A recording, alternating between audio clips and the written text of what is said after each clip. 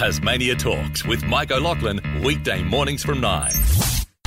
And it's indeed time again for our regular fortnightly chat with Federal Liberal member for Bass, Bridget Archer. Bridget, good morning. Welcome back to Tasmania Talks.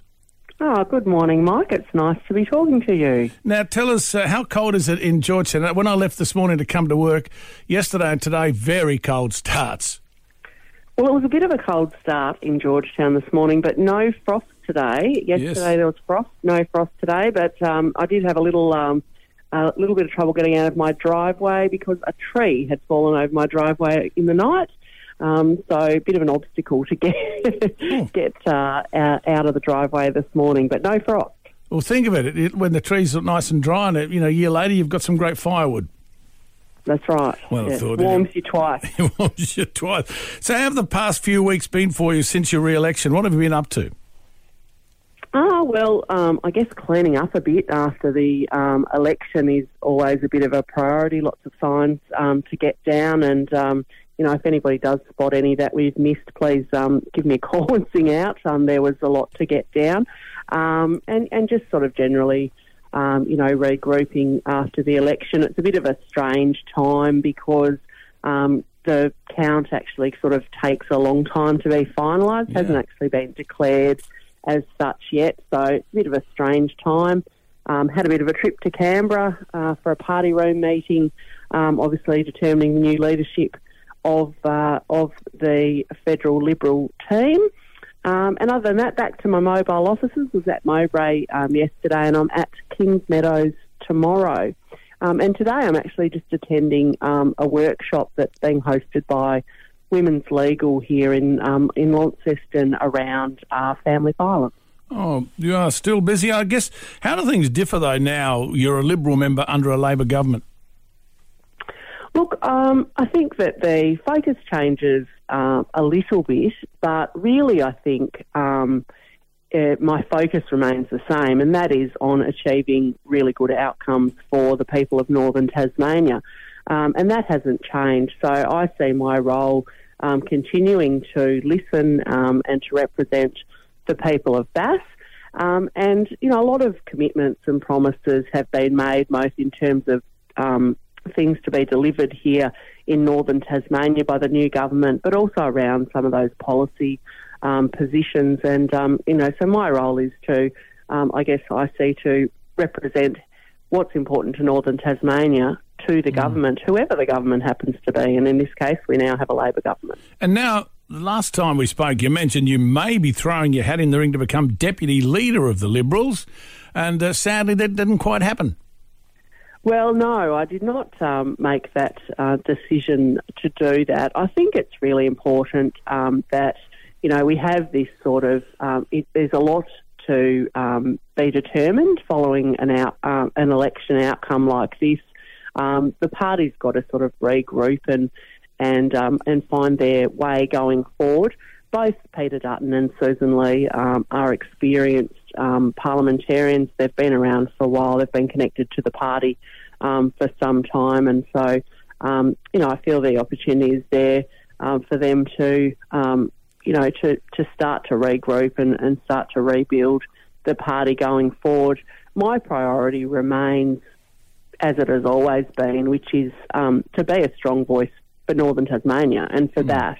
The best way for me to do that is to keep doing what I've been doing and to get out in my community, to listen to what the people of Northern Tasmania have to say and to take those views to Canberra. And so that's something that's really important to me, and I'm really very pleased to have the opportunity to continue to do that. And it was interesting, wasn't it, that being such wasn't necessarily a Labor landslide as such. It was because there were Teal independents in there. There was a few Greens. Very interesting election, but of course it stayed quite blue in Tasmania. And most people are putting that down to the success of the state government. Is that how you see it as well? Partly? I think it's a combination of things. I think that there is, maybe the Liberal brand is strong here in Tasmania with our state government, and certainly some of my, mentors, I think, in getting involved in political life myself have been those state members like Will Hodgman, Peter Gutwin and Jeremy Rockcliffe, and I identify very much with those sort of values. But I think beyond that, which is important and has been, I think, reflected in this result, I think it is also about representation, and certainly both Gavin and myself and Susie Bauer, indeed, in Lions, are really grassroots representatives. We're connected to our communities, and I think that is important too, and I think that has been recognised here in Tasmania. And Bridget, most of the shadow cabinet's been revealed, with 10 out of the 24 members being women, which is good news. Are you one of them? No, I'm not one of them. And look, it is positive to see many women elevated to those positions. We've lost a lot of women, actually, though, out of our ranks, and we've had a few more women coming in, being re-elected in places like Flinders, for example, and Hughes. But it's important to have a diverse parliament, and I think if we look across the political spectrum to people that have been elected to the parliament this time, there is a really great diversity, both in terms of gender, but also from all different walks of life, from so many different backgrounds. And, I think that's a really positive thing, because ultimately I think that for people to be effective representatives, their communities need to be able to see themselves in those representatives. So, it's great to have that diversity across the parliament. Interesting, though, Bridget. Gavin Pearce, Federal Liberal member for Braddon, been appointed Assistant Shadow Minister for Health, Aged Care and Indigenous Health Services. Good news for Gav. I would have thought you'd be in there. Look, I think Gavin will do a fantastic job. I'm very excited for him, and I'm certain that he will do a good job. There is always going to be, more members than there are positions, I guess, and there are a lot of things to consider in terms of how the shadow ministry or a ministry is constructed, giving regard to a whole lot of things, experience, geography, and all of those sort of things. So,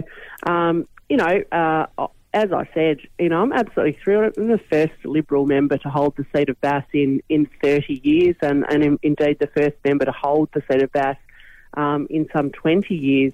In part that has happened, I think, because my focus is on representing my community. And I think I can make a contribution, continue to make a contribution in that way, and I'm really pleased to have the opportunity to continue to do that. And look, a lot of people, me included, thought you did a great job, Bridget. Let's face it, you crossed the floor, and you certainly showed people that you can go against what they believe in the party. Speaking of which, Peter Dutton being appointed as the new leader, what do you think he'll bring to the party? I know that you've been, in our news, you've even said that you want to make sure the Liberal Party maintains its values, not drifting to the right. Yeah, I think that's very true, and I certainly do have that view, and I want to play whatever role I can in returning to those values, which are the values that encouraged me to join the party in the first place, and they're the values that keep me connected to it. And I think they're the values that we see reflected here in those state members that we were talking about here in Tasmania, and that's something that's really important to me. And I think that it has been lost somewhere along the way in this sort of ideological kind of tribal politics that we've seen in recent years. I think people have pushed back against that, and I think there has been a broad rejection of it. And you've seen that with change of government, election of a whole range of new independents who have stood on these sort of issues of integrity and, climate and a whole range of things. But I think that we're seeing, a rejection of that kind of the ideology and the culture wars, and I think we need to find our way to a more constructive, find our way back to a more constructive way of representing Australians and making decisions that are in the best interests of all Australians. So I think we've got to wait and see what comes out of this election for the Liberal Party, but I will be keeping a close eye and certainly playing my part to ensure that we maintain our focus on what's in the best interests of Australians, because that's what we're there for. It's interesting, isn't it? I mean, I look at Peter Dutton from his previous service with the Liberal Party, and certainly coming across a lot of the times as a bit of a bully boy, and has been sort of very hard. That's been his, I don't know whether it's been his mantra since he's been in the Liberal Party, but he's now even admitting he has to soften. So are we looking to another, Morrison job where I'll have to change and now I'm no longer a bulldozer, I've got to soften up and then even admitting, which is interesting, saying that he has to go to the suburbs. So it's I hope that they're learning off people like your good self, who certainly has gone to the suburbs. Well, I think there will need to be some learnings out of this election, because otherwise you're not going to change the result going forward. You should always look to what can you learn from that situation. I'll be doing the same. I'll be reflecting on, what have I done, well, or what could I have done better? And the best way to do that is to listen to people, I think. So I'm hopeful that we will see, some renewal. I think we do have to give people a chance and an opportunity. Peter Dutton hasn't held this position before, and I think you do need to give people the opportunity to demonstrate that they can do that, or that they are listening. So I will be doing that. I'm a pretty fair-minded person, I think, across the board. And I think that is part of looking, if we're serious about wanting to do politics differently and to see, that more collaborative sort of model of politics going forward, I think we've got to be prepared to give people the opportunity to demonstrate that too. And we know that it's been about 31 years since a government hasn't succeeded in the second term, so we can say that pretty much Labor might be going into a second term. It seems to be fairly traditional, doesn't matter what party's in, to get those 2 terms. So, I mean, there's a bit of weight. I mean, things might change. You never know what happens. A day's a long time in politics. But what about, not only the showdown with Prime Minister Anthony Albanese with climate change, what about the defence issue? I mean, there's certainly China's still on the sitting there with what it's done with aircraft recently. I mean, how are we going there, especially with Peter Dutton being, in very, very keen on defence? Yeah, look, I think, again, in some respects we've been through this election, and a lot of these issues that were really front of mind or high priority throughout the election or coming into the election, they're unchanged. We have all of those challenges. We know of some global instability, issues in relation to China, Ukraine as well, of course, going on, cost of living pressures. We're still in a pandemic, so there is a lot of pressure on the government to sort of do what they can to address all of those issues. And it is the job of an opposition, not only, I think, to hold the government to account, but to also work constructively with government, remembering that we do have these common interests, we have these common goals, which are the safety and security of Australians and the welfare of Australians. So I think I look forward to being able to, of course, hold the government to account for the commitments they've made, but also I think working constructively where we can, just to make sure that Australia is as best positioned as possible. And Bridget, again, let's tell me about that workshop today with the Women's Legal Service again. Yeah, so I think this is day 2 of a series of workshops that Women's Legal has put on. There was one, I think, for community sector yesterday, and I've just been invited to join this one today that's the sort of legal sector, listening to a workshop around domestic violence and how we look at domestic violence and domestic violence perpetrators, but particularly around how we consider children within that sort of family violence setting. And sometimes I think we have often looked at children as kind of onlookers or bystanders to family violence, but it's important to recognise that there are deep and lasting impacts on children by being involved in those sort of the family violence dynamic, I guess. So it's about looking at that in a different way, but also looking at, some of, I guess, our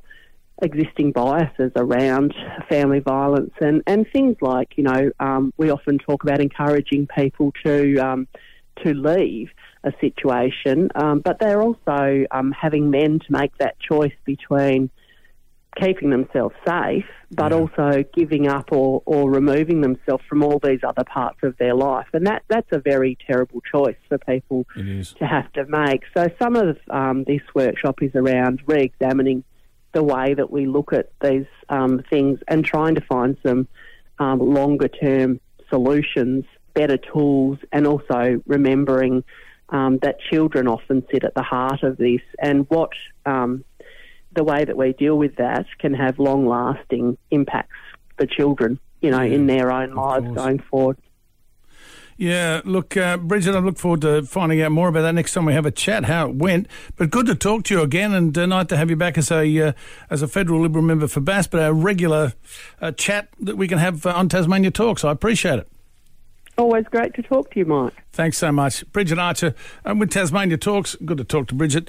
And, of course, still to come, Katie Wells, Foster Carer Ambassador for Life Without Barriers, on its way with Tasmania Talks. Tasmania Talks with Mike O'Loughlin, weekday mornings from 9.